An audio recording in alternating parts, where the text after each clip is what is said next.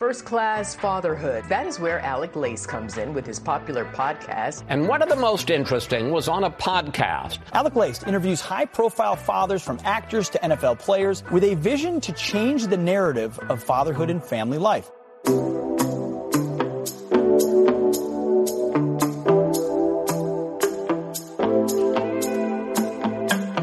Welcome, everybody, to episode 675 of First Class Fatherhood. I have got a tremendous guest to bring you guys today. Actor Michael Fishman joins me on the podcast.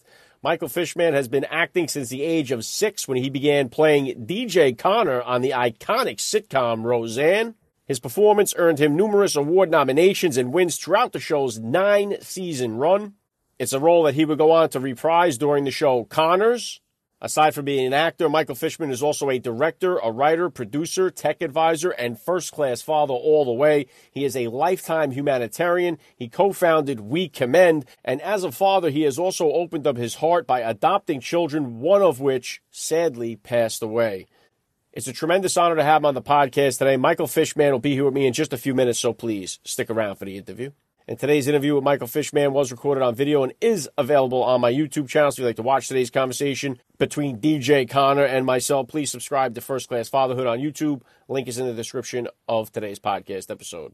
All right, and if you guys happen to catch the Speaker of the House nominations that went on for days and days just a couple of weeks ago, you may have noticed that one of the biggest moments of that entire time was Congressman Jimmy Gomez going viral for bringing his 4-month-old baby to the floor of the House of Representatives. He was tweeting out his experience as a first-time dad, but being on the floor of the House while changing his son's diapers and giving him feedings, and it really brought dads to the forefront. I love the image that I saw. I reached out to Congressman Jimmy Gomez, and he will be joining me right here on the podcast on Friday, so do not miss out on that one. Make sure you guys follow me on Instagram at Alec_Lace to find out all the other upcoming guest announcements. And please take advantage of that MyPillow deal we got going on right now. You're never going to get a better deal than this. Promo code FATHERHOOD at MyPillow.com is going to save you up to 80% off. They're getting rid of everything they got in stock. Take advantage of it right now. It's not going to last long. Whatever items are gone, they're already gone. But use the promo code FATHERHOOD at MyPillow.com and save up to 80% on your order. Do it now while supplies last. Don't forget about the book, First Class Fatherhood, Advice and Wisdom from High-Profile Dads, available at Amazon.com. If you guys have the opportunity, please help me spread the word about this podcast. Every father in your neighborhood or in your contact list, let them know about the show to see us celebrating fatherhood and family life. You guys know it. Father's Day is every day right here on the podcast. And here comes my interview right now, straight up, with Michael Fishman on First Class Fatherhood.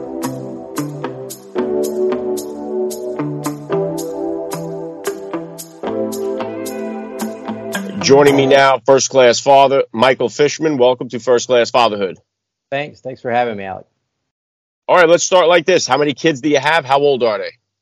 So I have 4 kids and then one that I kind of care for part of the time. A friend of mine who is in the process of a divorce, I kind of help with her little one. But my 4, I have 2 biological. One is 23, one is 20, and then I have 2 that I adopted after my marriage.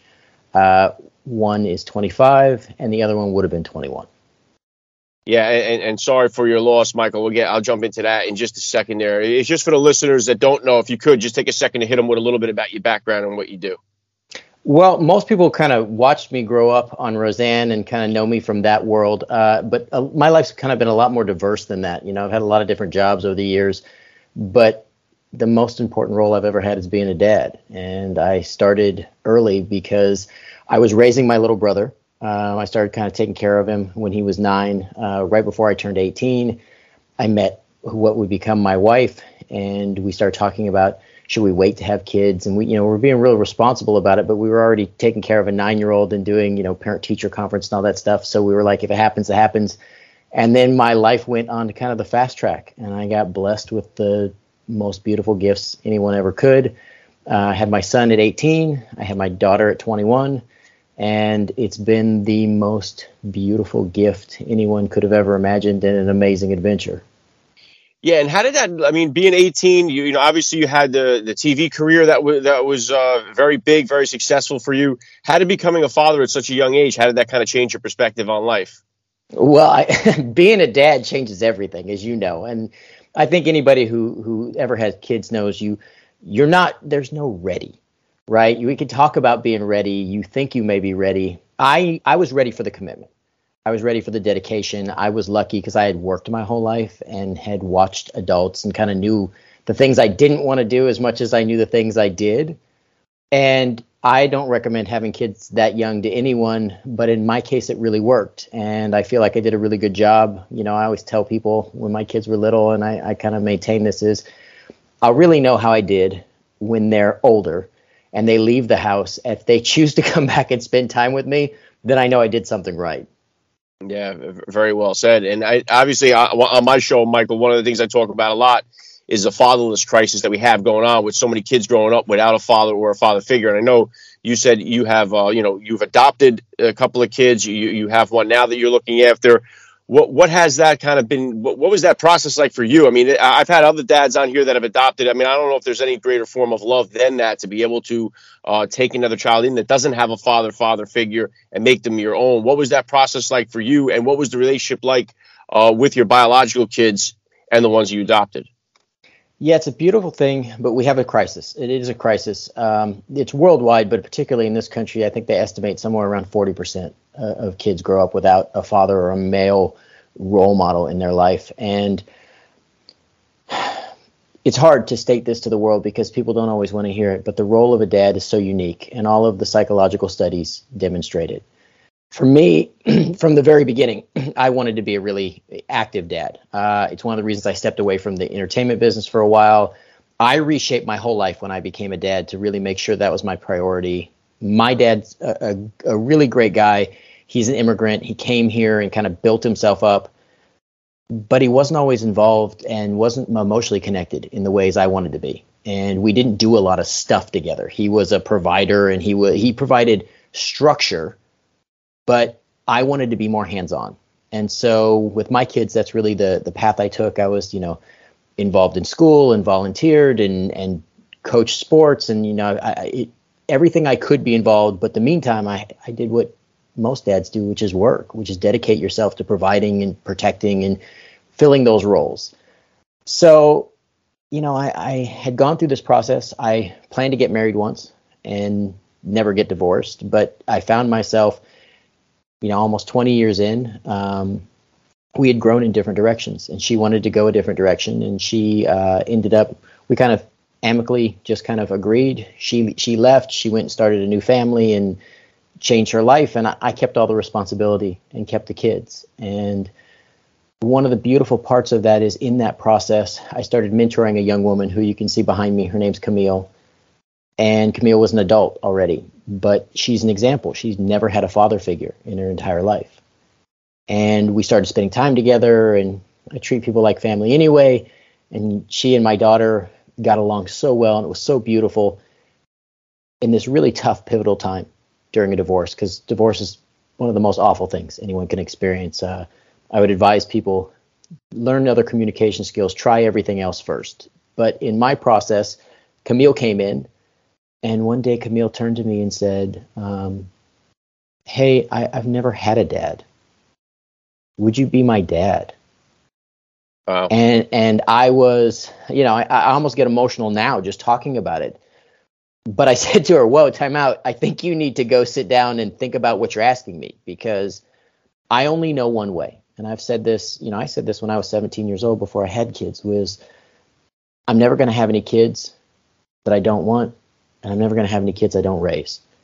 And to this day, I have maintained that all the way through. I've never really missed a day. This was the first year my daughter and I didn't spend her birthday together because she's 20 years old and in college on the East Coast. But I think there's a level of commitment you have to have as a dad, which I know you share. For Camille, she asked that question. I said, you need to think about it. And I needed to talk to Isabel and Aaron, my biological children, and make sure how they felt, especially because they were in a transition period. So we all kind of sat down and we kind of talked about it. And she asked again, and I said yes. And, Alec, anybody who has kids like you do knows that it's the greatest gift. But there's something really amazing about taking on a child that, it's hard because you don't know all of the background. And I didn't get to help raise every frame thoughts or mindsets or belief systems or family structures, right? So she comes in with her own set, which is good because it challenged ours. And my kids were all about inviting them in. And then her little brother was in the foster care system, Larry. And Camille and I started fighting for his rights and fighting for his education, fighting for all these things. And I started going to these meetings to support her. And then I met him. And again, he'd never really had any kind of structure in his life. He had gone in and out of the foster care system. He was in a group home at the time. So I started pulling him out of the group home and spending as much time as I could within the framework of the social work system, which is its own nightmare and mess. But then I got ready to adopt him too. And he was going to age out of foster care. So Camille and his social worker both told me it's better for him if he stays till he ages out, because then he gets more aid going forward. And it's one of my big regrets in life, Alec, is that I didn't finish that paperwork, because when he passed away, I didn't have the rights that I needed to protect him or honor him properly. And what I would tell you is, it doesn't matter what a piece of paper says, though. I think anybody who's ever stepped into a kid's life, I mean, this is true of the young one that I stepped in to help care for. I tell people all the time, don't bring me into your kid's life because I only know one way. Because once I'm in a kid's life, I'm never going to abandon that kid. If they call me out of the blue, if they need something, I'm the person they should call at 2 o'clock in the morning to get home, or because they need someone that they can count on. And I just think that's the role of a father. Yeah, that's amazing stuff, Fish, and it is a part of the solution set here to this fatherless crisis, is because maybe not even if you're maybe not so far as adoption, but even just being that father figure. A lot of kids find it through a coach, through a teacher. Some find it in the military. It's just finding that father figure that's present in your life, that shows that they care, that can help you teach some of these things. And I know I get attacked a lot, as if it's an attack on single moms whenever I talk about the fatherless crisis, and it's not that whatsoever. So it's just trying to address this one. And one thing I wanted to ask you too, Fish, excuse me, I do bring a lot of dads that have adopted, and it seems like a lot of the times they'll adopt from China, they adopt from Haiti, they adopt from Africa. So I was, and a lot of times they say it's because the process of adopting from inside the United States is a lot more involved. What was that process like for you? What was it, a difficult process to go through to adopt both of them? Well, adoption here in the United States is so complex because there's all these extra pieces. I do want to say this as a dad. Listen, single moms do an amazing job. I think, you and I both agree. We've talked about this off the air. Single moms are amazing, and bless them, because the role that they step into and take on is ridiculously hard. No one is undermining that or limiting or underappreciating what they do. What I would say is, we have to start expecting more of men and fathers. And I say that as one. And what I would say for both of mine is, a lot of people adopt from outside the country because it's an easier process. Here, we have so many kids who need it. But the system is flawed. I mean, going through the family court system, dealing with, DCFS and dealing with social workers and going through the process of education rights and all of these things, our system is broken. And the good kids are getting lost in it, and they get labeled and stratified. And not to, get political too, but also, I adopted young people of color who the system doesn't always care for in the same way. And that's a flaw too, because it's an economic flaw, it's a background flaw, it's an assumption flaw, and we end up with these little prejudices that get in the way. For me, look, it doesn't matter where the kid came from. Any honorable man will tell you, I've been a coach for almost 30 years. I started coaching when I was 16 years old with my little brother.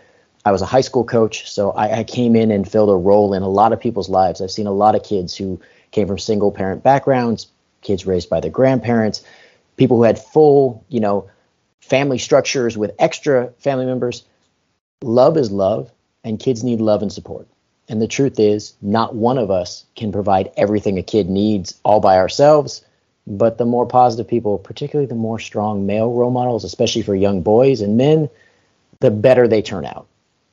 And their statistics are overwhelming, Fish. I mean, it's not even close, and that's why I always try to make it clear that it's I think that single moms do an amazing job and they work miracles out there all the time. But and I always reference it in this way: not all kids that grow up without a father are going to end up in prison, but 85% of the youths that are in prison grew up with no father in the home. And it just, those stats, they follow everything: homelessness, high school dropout, teenage suicide, teenage pregnancy is so much higher when there's no father present. So it's so important. And we have, not only just foster kids, but sometimes, a lot of these kids that get into the prison system, it becomes a recurring cycle for their entire life. And then they have kids, and then those kids grow up with no father. And it's like, I've had so many dads too that have broken that cycle where they grew up with no father, but make it an important thing in their life that they're never going to abandon their kids and that they're going to do the right thing to stay on track. And I think that's what helps too, breaking the cycle, and also having guys like yourself that bring kids in through the foster care system that don't have any parent whatsoever in their life. And then what a difference that makes, not just to that kid, but to our community, to our society, and to our country. Just the ripple effect of what that does is really off the charts and immeasurable.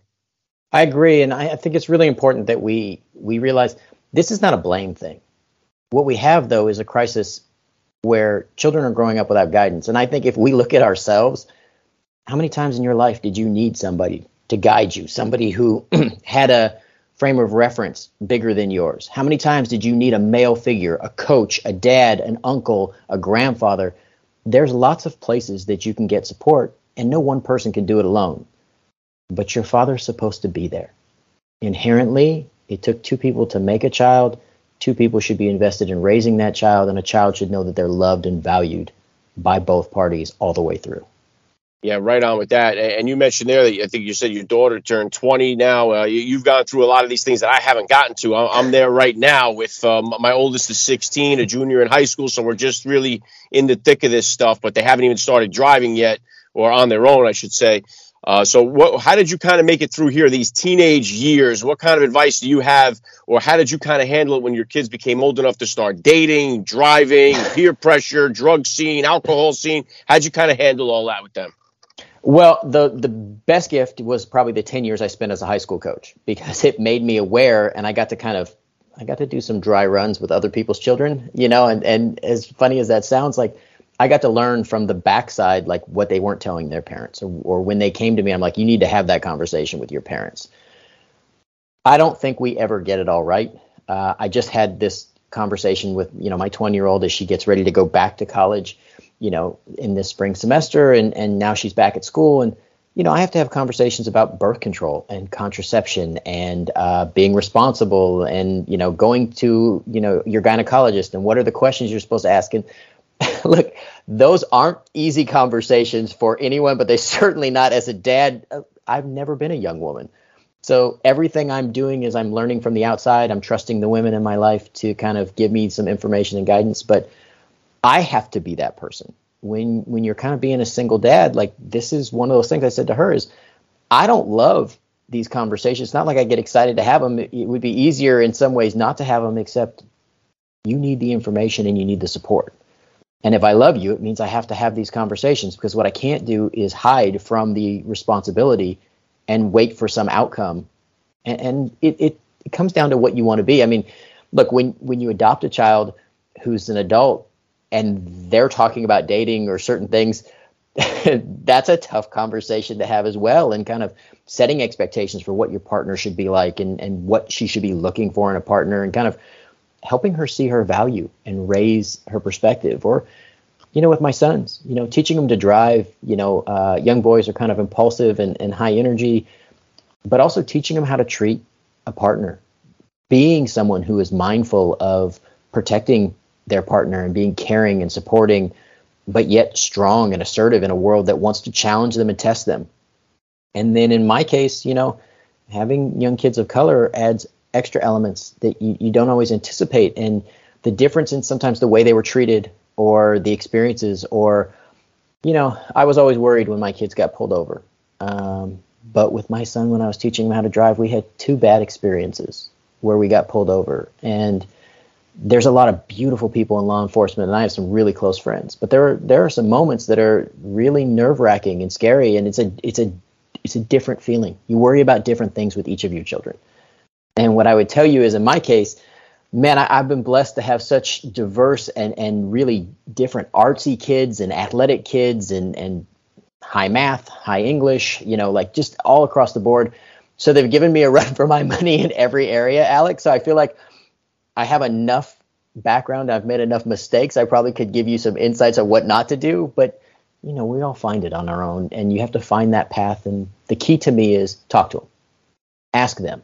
If you can keep the lines of communication open as they get older, my kids call me in the middle of the night and they know they can have that conversation. My daughter talked to me about her new boyfriend and all this stuff. And, I get off the call and take a big deep breath and think to myself, this is what you want. This is what you signed up for. So good job, Dad. You stayed in. I'll tell you that the communication is almost like a superpower right now where I am with like my two teenage boys, because it's like you try to figure out when is the best time that they're willing to talk. And it's like you have to kind of cater to when they're ready to do it. And they don't offer it up automatically when you're ready to hear it. So just trying to figure out how to do all that is quite a challenge, an interesting one, and certainly a learning process as I go through it. But I think for a lot of us, what's crazy is that we kind of, when it comes to these conversations, whether it be sex, drugs, alcohol, driving, college, peer pressure, work, we kind of, I know I do, like you kind of draw from how it was introduced to you when you were growing up. And it's like, my father was born in 1930. He was 50 years old when he had me. So his school of thought was a much different generation than, when my friends' kids' dads were growing up. So it was a little bit of a different school of thought. And for people that don't have that father figure growing up, they kind of pull where they got their information from, whether that was in the street or in the schoolyard or wherever it was. And that's what they're using to kind of base it off of. So it's always interesting to kind of get a chance to listen to what other dads have to say and how they're doing it, the guys that have been there. And that's why just doing this podcast has been beneficial for me, because it's amazing to see, we're all more alike than we are different. I mean, even though no matter where we come from, no matter what we've been through, as dads, we're all trying to figure it out. We want our kids to feel loved, to do well, to be successful, and we don't want to see them sad, hurt, and get themselves in all kind of trouble. So I think, there's no guideline for this thing, but I think it's awesome to get a chance to listen to so many men that are trying to be better than they were yesterday. And that's really the biggest goal I have, is to try to be a better dad today than I was yesterday. 100%. And that's the secret. The secret is none of us got a perfect path. We didn't get all the best information, and my dad is in a much different generation, and he immigrated here, like his life experience. And then look, my life, I grew up on television and worked in the entertainment. I've been working since I was 6 years. Like, my life is not a scale that people can compare to or that makes any logical sense. So I've had to really feel it out and listen. The drugs thing is a big one. I always told my kids, the first thing is you get one free, call me anytime, anywhere. I ask no questions and I just pick you up, which I think is a great policy. And I said, you get one of those. So you can call me anytime, anywhere, and just say, pick me up here. And this is my one we don't talk about. And I'm like, okay. So that was one thing. The other thing I did with my kids, both my biological kids are athletes. My son was at a school where there was a really big drug problem. And there were a lot of kids using. And my solution to that was I had to make it easy for him to be able to say no. And saying no is not as easy. We just say no, because like there's no peer pressure or whatever. Like nobody we ever know, nobody tried anything, right? So for him, though, I made it simple. I went to a pharmacy and I bought a drug test. And I gave it to him and said, put it in your bag. I said, and if anybody ever gives you a hard time and you want to say no, put it on me. Pull it out, say my dad's crazy. My dad will drug test me. He keeps one on hand. And every 3-6 months, I would buy a new one. And every time it started to look really beat up in the bag, like it had been there for a while, I'd replace it. And I do it on purpose so that every time if he ever pulled it out, it was like brand spanking new. And people were like, oh, man, I had no problem with his teammates thinking I was the meanest, toughest dad in the world. I'll take that responsibility. You can call me whatever you want, as long as you can maintain the values you choose, and that it makes it easy. Listen, I'll be the bad guy all day long. Yeah, it's definitely a big fear of mine, Fish, because I'm a recovering alcoholic and addict as well. And, it just as much, I think the best thing that I can give them is the fact that they see me living clean and sober. They don't see me drinking or drugging or even gambling no more, nothing like that. So hopefully that is the biggest influence that I can have on them. But still, when it's there and they're in that moment, it's going to be ultimately on them to make that decision. And there are so many. I mean, it is so sad the way we're filling up penitentiaries and we're filling up cemeteries with kids that are having problems with drugs and alcohol in this country. That's another epidemic that we got going on at a massive proportion. But well, Alec, I'm going to touch that one because that's how I lost my young son. He tried something. He wasn't an addict. He tried something and was gone, and it was just that quick. And the hardest part about that for a family, like I'll tell you, is it's the anger and the frustration with where did he get it from and why did he try this? And the truth is we have an epidemic of chemical dependency. We have an epidemic of addiction in our country because we're not having conversations and because people are coming from split or empty homes where they go home after school and there's no support structure, or even our economic system is causing us to work so many different hours. I know you work crazy hours, and I've worked as many as 4 jobs at a time to make everything work.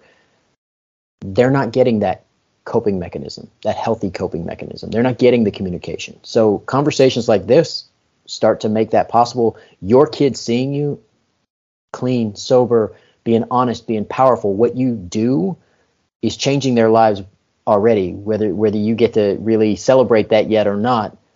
They'll have to make their own choices. In my case, I came into my son's life so much later than I wish I had. And there was pre-existing stuff that started even before birth for him.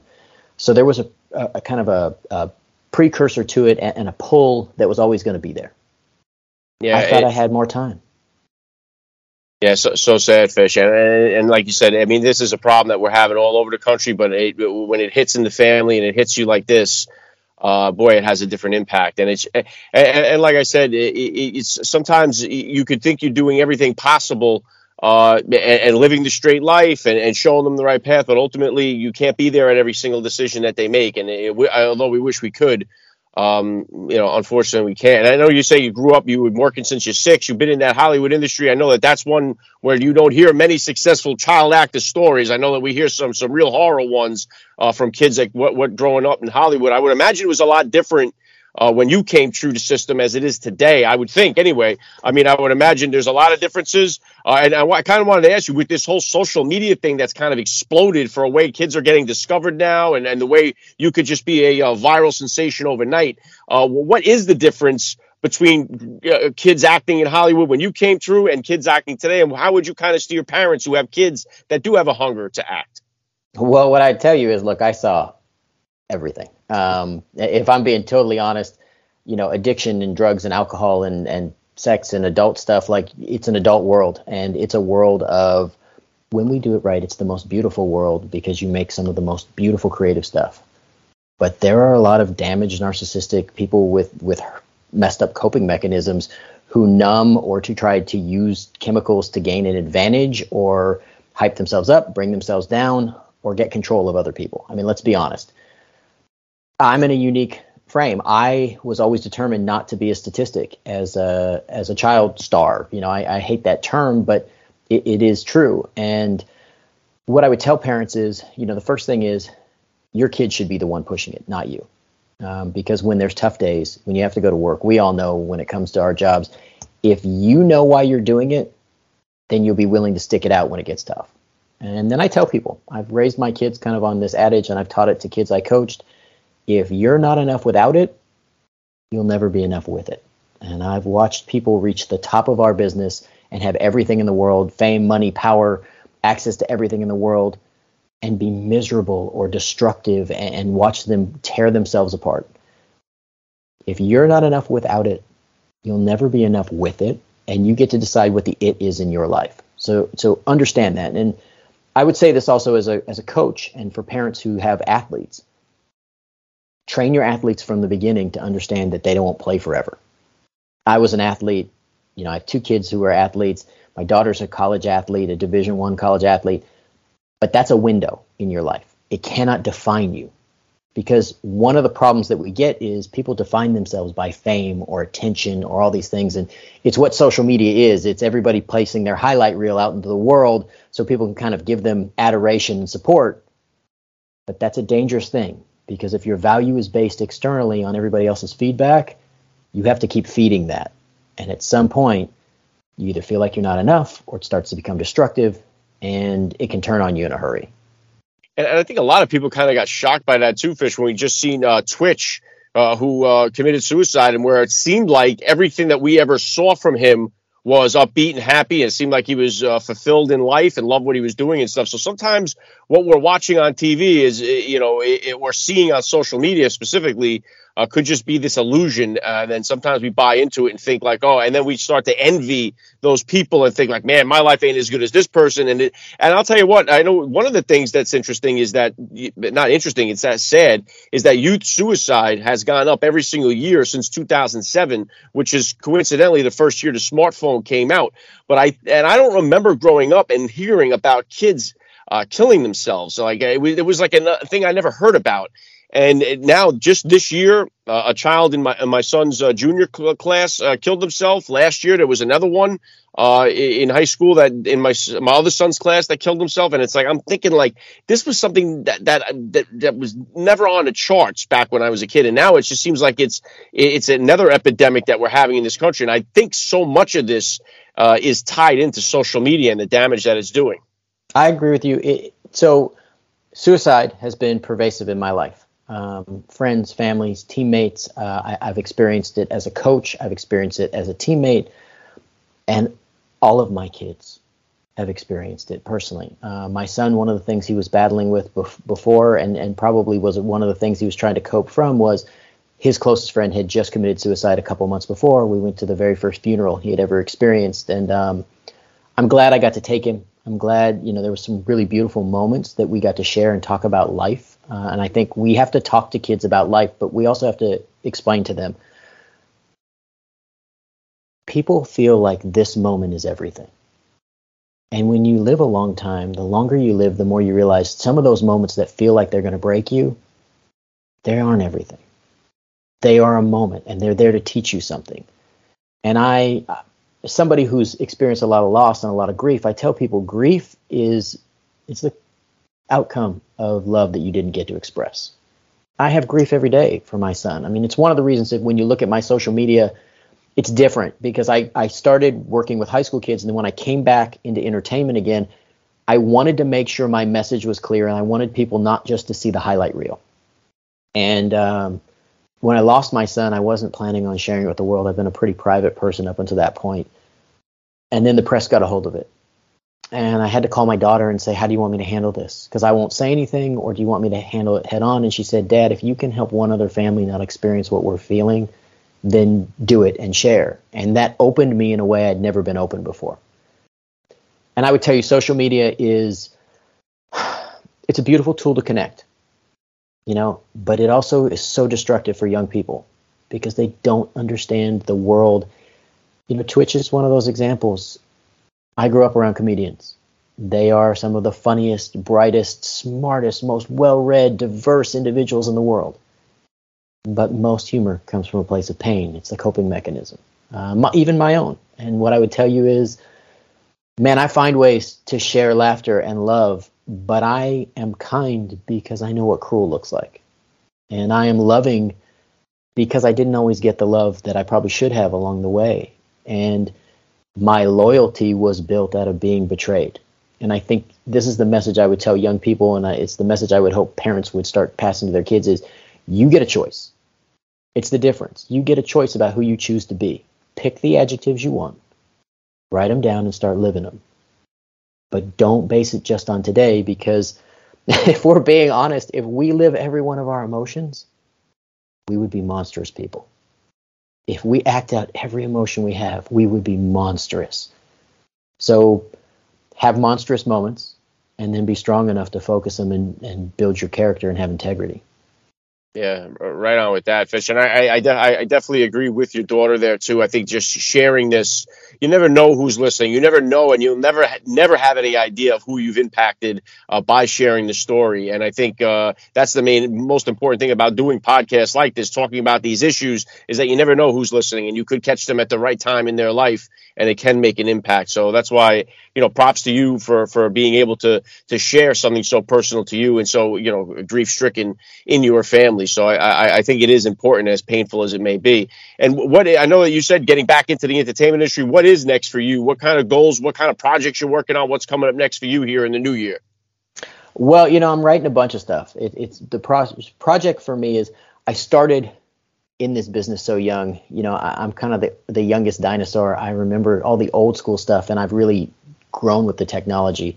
I've been directing the last couple of years, so I'm looking for the right projects to direct. I'm in the process of writing. I have some really important topics and some ideas for some new shows that are really exciting for me. I think there's a message and a tone that I don't think we're tackling in entertainment right now. And fatherhood is one of them. And I think there's a special place for certain shows that tackle that. There's a special place for blue collar things, because you said something really important, Alec, that I think pervades all of my writing and all of my work, and what's coming forward for me in the future is we're more alike than we are different. And we're never really truly alone. And we will find those places we're together when we find the humor in real things, and when we start to connect to the parts that we all can agree on and the parts that we all share. This adventure of life, no one gets out of it without some lessons, and those lessons teach you a lot, and they're very entertaining. So I'm tapping into my knowledge and my experience and my life experience. There's a lot of stuff coming. It's the beauty of this business, though. You really have to will it into existence. Yeah, well, a lot of respect for the hustle. I love what you're doing. Can't wait to see what you got coming out. And the last thing I want to hit you with here, I love to ask all the dads that I get on the podcast, what type of advice do you have for that new dad or for that about-to-be father who's out there listening? If you're an about-to-be father, I'm going to start from the very beginning. Read, find every guy that you know who has kids and ask them the things that they wish they had known. Because I think knowledge comes from others, and it really, other people's experience is invaluable. If you're a dad and you're not quite sure if you're doing it right, you already took the best step. It's because the self-awareness to want to be good, to want to make this your mission, this is the most important role you'll ever have in your entire life. You will shape the rest of the world by the children you put out into it. So take that responsibility, love it and embrace it, and learn not to be, some of us learn to be hard. Those old school, we had old school dads. I think you and I both had one of those. Mix in some love and some kind language. Really work on communication, because your communication skills will change everything. They need to know you're the safe place. You can be the warrior and the protector, but you also have to be the safe place for them to come home to. Yeah, I love the message. This has been an honor for me. I got to say, Michael Fishman, you're a first-class father all the way, and thank you so much for giving me a few minutes of your time here on First Class Fatherhood.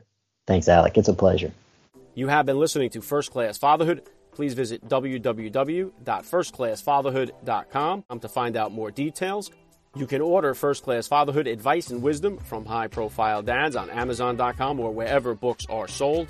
Thank you for listening to today's podcast. Proverbs 22:6 tells us, train up a child in the way he should go, and when he is old, he will never depart from it. God bless, and I'll catch you next time.